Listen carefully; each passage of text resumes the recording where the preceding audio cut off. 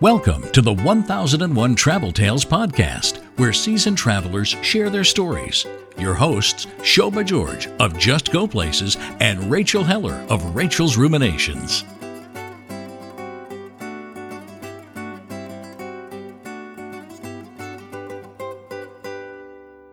We're talking today with Rebecca Hall of LifeBeyondBordersBlog.com. And welcome, Rebecca. Thank you for having me. So Rebecca has a cool bio where she gets to live in Greece half of the year, and she also spends part of her time in the UK, her native UK, and then travels around different islands in Greece. Seems somewhat ideal. How did you get involved in that? Okay, so basically, to put the record straight, I spend part of the year in Greece, part of the year in the UK, and the rest of the time writing for my travel blog. So whether that's within Greece or within my own country of the UK or within Europe or occasionally worldwide, that's what I get to do. I have many different hats. I started off as a teacher in Greece, teaching English as a foreign language. I taught that since 2008. I was originally just going to stay for a year. I taught in a small village in the middle of nowhere in the mainland. And then I started to really like it. I was just going to spend a year and go maybe further afield, like Vietnam or Cambodia.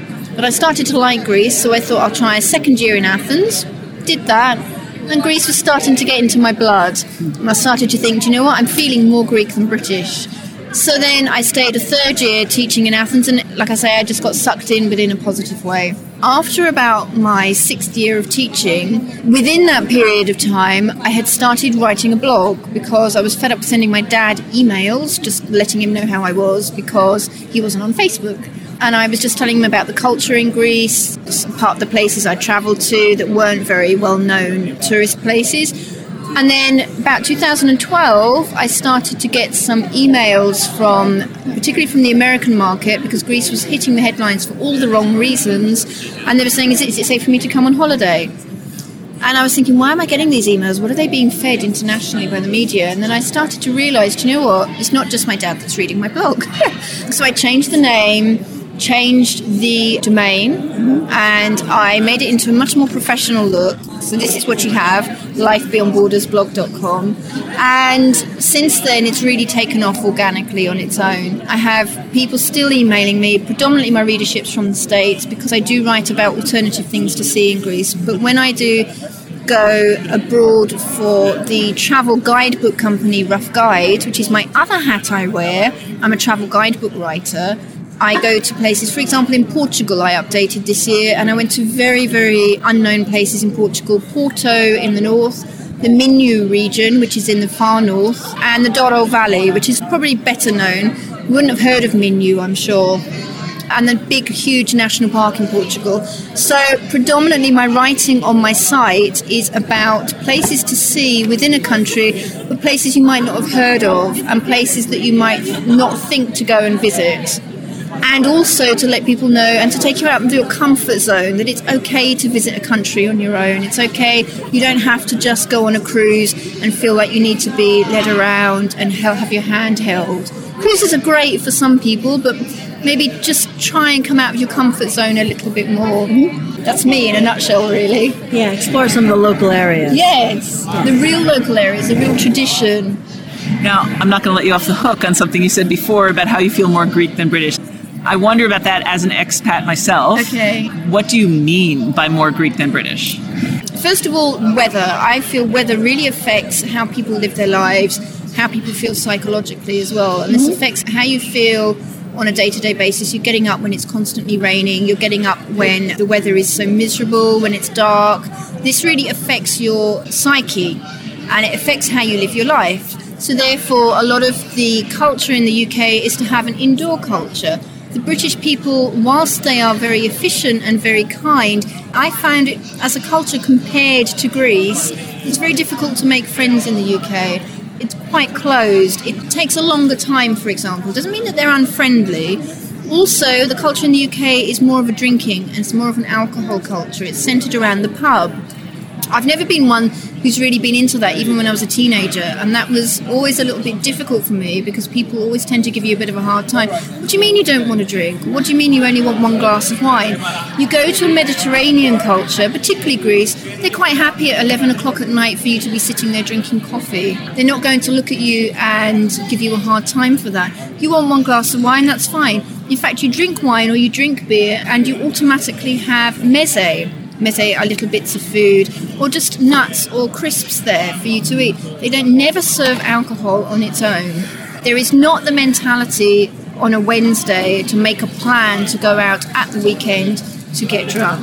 Now, I'm not saying everybody does that, but it is more prevalent, I think, in northern cultures and I find in the UK. It was a southern culture of also being inclusive. When you go out, sometimes you find whole families go out. Go into the village square. You go into even Athens and different pockets or different neighbourhoods in Athens. In the squares there, you have mothers, fathers, kids as young as 4 running around at midnight. What's one of the things as a family traveler that I really appreciate about the Mediterranean culture? There you go. We just take our children with us, and sometimes they slept in the stroller. Yes. And now, they can hang out, but since no one's getting completely hammered or being ridiculous, it felt safe, it felt fine. Exactly. Other people had their children. It was just a general good time. There's not that differentiation. They don't say young people have to go to this club, older people go to that pub.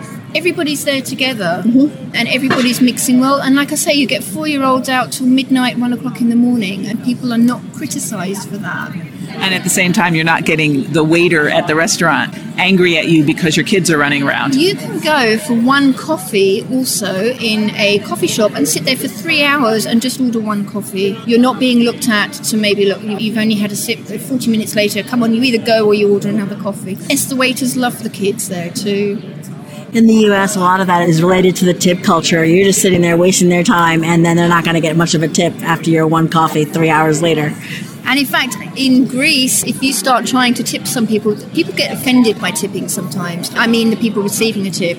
Sometimes they look at you and think, who the hell do you think we are?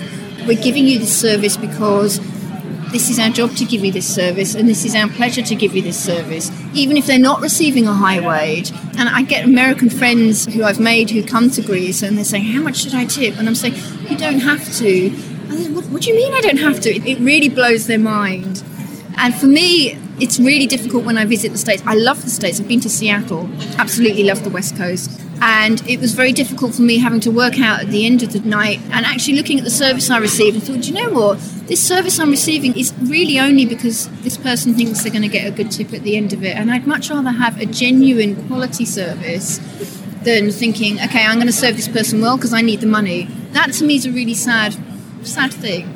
I also want to state about weather, about how much this makes a difference to people's psyche, is that when you have sunshine, you might be going through a difficult time, let's face it, like the Greeks are, and they are going through a hard time. It's not something you can avoid speaking about because they are. However, it doesn't stop them being human. There is something about people when they have money, and the more money you have, to me it's strange, the less human people seem to be. Human in the sense, the less giving. It's my next door neighbours, when I do visit Greece and spend time there, they don't have a lot of money, they've had their pensions cut, and yet she's always cooking meals for me. She's always coming around with food every single day. Her expression for me is, you're a writer. There is a Greek expression that literally translates as, you are in your head. So she thinks, because I am a writer, I am in my head, I might forget to look after myself, so therefore she's going to look after me. That's incredibly kind. I know. And I made the mistake once, very British of me, offering to pay her after she'd done this for like the 5th time, and she honestly looked like I had slapped her in the face. This was one of the things we were going to ask you, was cultural faux pas. There's one of your cultural faux pas. Do you have another one? Yes, in Greece, when I was teaching, you do not want to use the number. I was teaching numbers to the children, so try and imagine this. So with my palm facing out, I'm counting 1, 2, 3, 4. When I get to the number 5, I'm leaving my palm counting out and I'm gently pushing my hand. So number 1, push. Number 2, push. Number 3, push. When I get to 5 and push it, all the Greek children, miss! And miss is kyria in Greek. So they're saying, kyria, stop! I'm saying, what's wrong? It's a very, very bad expression in Greece. You are basically saying, that you are rubbing something very nasty in somebody's face. Oh, to hold five fingers up. Your open hand facing outwards and thrusting it forward in Greece. That's Don't right. do that. Never ever do that. In fact, I have a story, not of my story, but one of my rough guide colleagues. He lived in Greece for a while. He speaks fluent Greek. He was traveling and he was hitchhiking. This is back in the 90s. Okay, he was hitchhiking, and you could still hitchhike in Greece quite safely, actually. But anyway, he was hitchhiking and this van didn't stop. So he just turned around and automatically, just as the van drove, did this palm out expression. The van must have seen him in the rear mirror, stopped, jumped out, and the man came up and doshed him one on the face. My friend started yabbering at Greek at him. What the hell did you do that for? Complete Greek about turn, so typically Greek and so funny. The Greek man said, "Oh, you speak Greek? Oh, I'm very sorry," and pulled him back up, dusted him down, said, "I'm ever so sorry. Where would you like to go? Come on, sit in come to my house first." The longer I've been in Greece and the longer I stay in Greece and the longer I experience Greeks, it just doesn't surprise me. How long have you been in Greece now? Like I say, 6 years teaching. Yes. And now 8 years, but on and off teaching, and now as a travel writer. Okay. Now, you also have written a book. I have. And it's called Girl Gone Greek. It is. And tell us how that happened. Okay, so again, back in 2010, I was writing my blog and I thought, you know what, I want to try and chronicle my experiences. The actual impetus for writing that book was because I was fed up with what I was reading about Greece in the international headlines, and I thought, I'm no political writer, I can't write for the New York Times, I can't write for the Seattle Post, Washington Post, Guardian, Telegraph, I'm not an economist, I'm not that type of writer, but I do have a love for Greece, I do have different experiences of the culture, I want to reach an audience and show them what the real Greece is like. So I do have a bit of a sense, I like to think I have a bit of a sense of humour. So I basically sat down and wrote a semi-autobiographical, a fictionalised account of my time in Greece. And I thought this will probably reach a wider audience because it's more highbrow people that read the newspapers, but this is going to reach a whole criteria of people, a whole spectrum of people. And it did, and I wrote about this character's experiences of teaching in school, living in this Greek village where nobody spoke English, and talking about her experiences there, about the people she met, about how they talked to her, how they accepted her, how some people were a bit wary of her, and basically trying to show the people that buy my book, you know, Greece is not what you're reading in the headlines. This is what you'll see if you go to a remote area of Greece. So it's not just about its aesthetic beauty, it's also the beauty of the people and the beauty of the culture. And I tried to do it in a subtle way through writing about honest experiences. And it seems to have worked so far. 2015, in June, it was published. Oh, it's that recently? Yes. I didn't realize. Yes. Only a year now. Wow. Are you writing another? I had a message to put across, and I had so much energy invested, emotional energy in that book. I've kind of drained myself now. A lot of people have written to me on Amazon reviews and sent me personal emails, and they have said to me, "Are you writing another one? When's your next one coming out?" And I'm starting to feel the pressure now, and I don't think this is the time for me to be writing a second one if I'm going to be writing one just for the sake of pleasing people and getting a second one out. I need to write where I've got a passion for it. I might be a one-book wonder. Even a wonder, I don't know. I don't know. There might be a second one, but I'm not going to push myself for it. It has to be quality over quantity. I don't want to be a sausage machine. On your blog, you write about interesting places to go that are off the beaten path. Would you like to share a couple of your favorite ones with us? Oh, my favorite one, and if followers of my blog will know this randomly, and you're probably going to sit back and look a bit surprised at me, my container ship trip from Athens to Hong Kong. I was a passenger on board a container ship. Yeah, I read that series. It's really interesting. It's something I find very... It would be the sailors who work on the ship. Yep. And containers. Yes. And a few passengers. Okay. They only have about 6 passenger cabins, but they're not even considered passenger cabins. They're cabins that are not used by senior members of crew. They no longer have pursers on board these ships. So when these ships were built, they probably did have pursers. So these cabins are empty, for example. Okay. Why not lease them out to people who want to travel this way? So I travelled from Athens to Hong Kong by container ship. Now, I knew about this because my dad used to be at sea for the Merchant Navy. I do have to stress it's not Royal Navy, it's Merchant Navy, container ships. My dad was at sea in the 1950s. he told me, even back then they were taking passengers, except they used to take nuns who were travelling between the African coast. So he said, listen, if you really, and he knows that I like alternative methods of travel, he said, why don't you try, if you want to do a trip, look into that. He said, try and use, he's old now, so his expression was, use that internet thingy that you're always using. Okay, Dad. I looked up on the internet, in fact I googled it, and I found an agent based in London and Toronto, and they do book it. They're a specialist in it. They book all sorts of trips worldwide. Yes. The cruise people do cruises, they do alternative, maybe like icebreaker trips in the Arctic. They also do container ship trips. So on the container ship, Yeah. what was the accommodation like? Was it basic, and then did you eat with the staff? Basically, I was one of the member of crew, so I had one of the more senior cabins. Okay. It was about 35 square meters. I have no idea what that is in. That's big for a cabin. You Exactly. don't get that big on a cruise ship. Yeah. Exactly, and this It's is like a again... studio in New York City. Exactly, and this is again me dispelling more myths. You're very right, actually. 4 huge portholes, big double bed, small lounge with TV, which obviously didn't work. I don't know why the TV was in there. Maybe in port it worked. Videos or something? Yes, okay. Ensuite bathroom. And basically, yes, 3 meals a day. I would dine with the senior crew. Mm-hmm. And it was so funny. Whenever I came in to dine with the captain, the chief officer, the chief engineer, and the second engineer, if they were already sitting down and eating, they would all stop eating and stand up. On my trip, the captain was Swiss, the chief officer was Polish, the chief engineer was German, and the second engineer was Polish. Cool. And in fact, by about the 3rd day, I said to them, guys, you don't have to keep doing this. I'm on this trip for 27 days with you, or 37 days. I can't remember exactly how many. I said, you can't do this every time for 3 meals a day, please. And they said, okay, you're becoming one of us now. We're accepting you a bit more as kind of one of us, so that's fine. And then were there other passengers? On that particular trip, I was actually the only one. What did you do with your time? People think, oh my God, 37 days, because you don't have internet. There is satellite connection for emails, but not internet, because it's extortionately expensive for At the sea. country. Yeah, that's it. Download a load of books on Kindle before you go, or if you go to a port and manage to get internet access when you go into town, just get Kindle books. That's why I have a Kindle, it's great for travelling. At that time when I went on the voyage, I was still writing my book. So I had perfect time to actually try and edit it and finish it.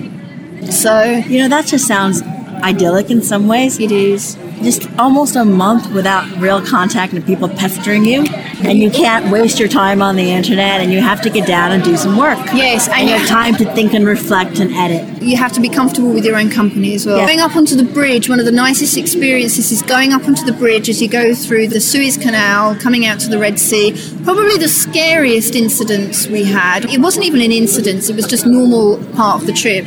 For 10 days after we exited the Red Sea, we came into the Arabian Gulf. We had to have security guards on board for 10 days because we were around the Arabian Gulf area. Yes, that was the Somalian pirate area. Yeah. So we had one gentleman from South Africa, 2 from the UK. I'm not allowed to name names. Let's just call them Huey, Dewey and Louie. I used to call them that on the ship. I mean, I knew them and they just laughed. I said, I'm going to refer to you as those 3. Very, very, very well-trained individuals. Okay. Very well integrated into the ship's life. You wouldn't even know they were there. Basically, the ship slows down and you have a small speedboat. Huey, Dewey and Louie come on and then they exit when they need to exit. Yes. Yes. Now, I understand you were writing and you were reading, and that was enough, but are there any facilities? Is there a lounge chair you can lie outside in? Those sorts of things. I would want to be able to at least get some outdoor air. Well, you have a lounge chair you can take onto your area where you're based on the ship. It wasn't like a balcony, but I had like an area where I could put my lounge chair and sit outside. But do you know what? I was more about, because I like people and I like finding out people's stories, they're never all on duty at the same time. I appreciate they've got a rest, and in fact, I just wanted to get to know the crew. Once they got used to me, because the rest of the crew were Filipino and they were really quite shy at first. Once they got used to me, they called me their sister in the end. Aww. I know. Once they got used to me, I was invited into their mess area, because they're called mess areas. They would have karaoke almost every night. Filipinos love karaoke, I think. And one of Did you join in? Yes, they got me joining in. And Tell us your favorite song then. no, they chose it for me. I think was it Bonnie Tyler? What did she sing? Oh, okay. Total Eclipse of something. Total Eclipse of the Heart. So they made You had to belt out Total Eclipse of the Heart. They were insistent I did that. They were all Bon Jovi, Def Leppard kind of fans, but they wanted me doing Bonnie Tyler.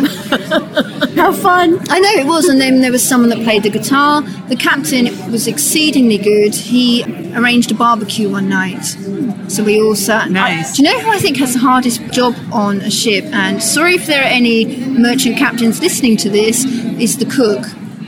I think he has to cater 3 meals a day, the first up in the morning, the last in bed at night, and he can't be sick. How was the food? Fantastic. We would have, say, sometimes calamari. Oh, okay. We had pork roast, we had beef roast, we had lots of different rice salads for our barbecue. Yeah, the food is much better than a lot of people think. And do you know what? Your average food you would get on a cruise ship, I think a container ship, if you don't want the entertainment of sitting down and watching dancers and you don't need to be entertained, I would choose a container ship, to be honest. Yes. Oh, and also they have swimming pool on board. They do? It's not a huge swimming pool, it's more like an exercise pool. Yes, it depends on the ship, whether it's outside or indoors. Mine was indoors, and because I'm very mindful of the crew and I was the only female on board, I used to wait for a time when it was empty, and then I'd go on board and just swim. Is it fresh water or Hot water. And it's only filled up when you're at sea. Yeah. I don't know anyone else who's ever been on a A lot of container people ship. say that. NPR, when they interviewed me, said the same. That's why they wanted the interview. Okay. Yeah.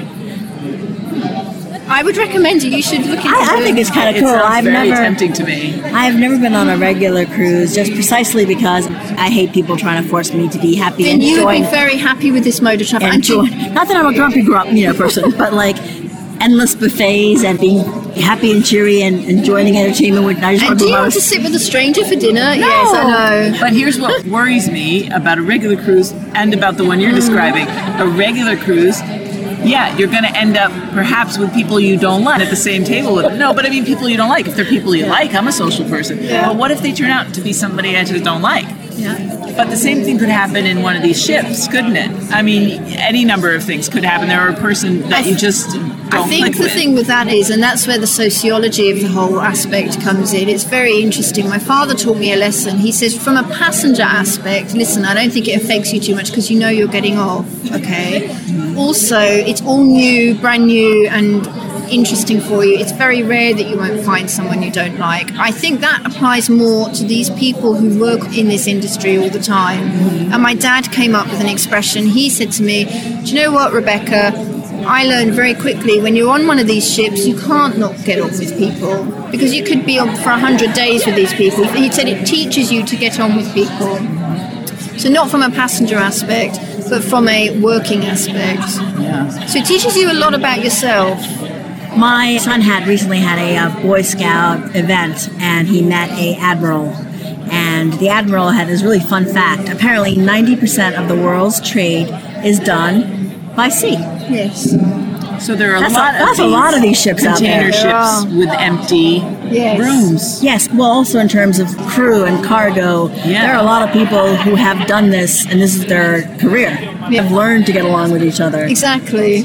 So from a sociological aspect, it's very interesting. So if somebody had sort of outrageous behavior of some sort, it would have been toned down if they were a person who works on a ship anyway. Well, I guess I think you have to be a certain type of person. I mean, you can't work in that kind of environment and not know how to get on with people, really. So have you done one of these container ship cruises again? I did one in 2010 across to the Caribbean and back again, and then this one was in 2013, the latest one I was just talking to you about. I would, To Hong Kong. yes, and then I flew back from Hong Kong Okay. to the UK. I would choose to do it again, but I wouldn't do that route. Maybe I would fly this time to Hong Kong and then go down to Australia. For a newbie trying it for the first time, do you have any tips? How to pick the right cargo cruise? I would think don't do so many days off in one go and see what route you want to do, because you've got to understand with these trips it's not necessarily about the destination, it's the journey. Now, I didn't get that, not do so many days in one go. Do you mean I spend one go where 30 you're not stopping at a port, or do you mean one go in terms of don't take such a long voyage? The whole voyage for me, it would be the latter from what you've just described, because Okay. the whole voyage for me was 37 days. For a long newbie, you trip. might find that very, very difficult. There are much shorter ones that you can do, which you can talk to the agent about. Okay. I am very good with my own company, so I'm happy to do that. And I had specific things to do, and I was very happy with that. But there are some people that it would just drive them nuts. Yeah. So it depends. If there's a container ship that stops in port and can collect you, and then drops off for the next one, that's great, because there are some container ships that don't actually dock in a port. For example, in a place called Turbo, Turbo, Turbo, it's pronounced Turbo, which is based in Colombia, it's too dangerous for the ships to actually dock by the harbour. So they're actually still at sea, and there's pontoons that come backwards and forwards. So if you wanted to exit the ship or join the ship in Turbo, you couldn't. Okay. So there are specific places that you can't join and can't disembark, but there are others. So you'd have to look at your route. And when they stop at ports, you can get off and go explore a bit? Well, this is what's even better about a container ship, I think, than a cruise, because I believe on cruises, I've not been on many cruises, but I think cruises only have a certain amount of time, don't they? It's usually Yes. a day. Yes. The usual is they arrive in the morning and they leave in the evening. Some cruises, I think, even have less, like 2 or 3 hours, like some of the Mediterranean And everybody cruises. shows up at the same spot at the same time. So like a huge ship with 3,000 Yeah. people. There's 3,000 in the local town Okay. the same day at the same time. Well, on a container ship, usually about 12 hours. Depends how much cargo they've got to offload and Right. unload. And it depends on their schedule and how behind they might be. So, for example, I was hoping to have an afternoon and evening and then leave in the morning from Barcelona. However, because we were behind, we didn't get into Barcelona until the evening. They worked like mad, so we could leave in the morning. I didn't really have time to go ashore. But it meant that in Valencia, I had a lot more time. Okay. So, it depends. And the thing to And be... you have to be flexible that way. You have to be flexible because they're not there primarily to cater to your needs. Yes. You need to remember that, though. That's why when I joined, I kept a very back seat and let them approach me. And it's nice for them to have someone new on board because they must see the same people all the time. And in fact, when I left, the Polish chief officer became a bit of an uncle, very avuncular figure for me. And when we said goodbye, he said to me, I want to thank you for being on board because when we have a female on board, I'm not saying this to be creepy, he said, even if it's the captain's wife or the chief officer's girlfriend, or he said basically a female presence changes the dynamics on the ship, and he said it changes it for the better. He said, we become better men by having a female on board. And honestly, if I was near tears, I had to hide my face because I was going to blush. I had spent so long in the presence of these people, it'd become like family. 27 crew, 37 days. I see.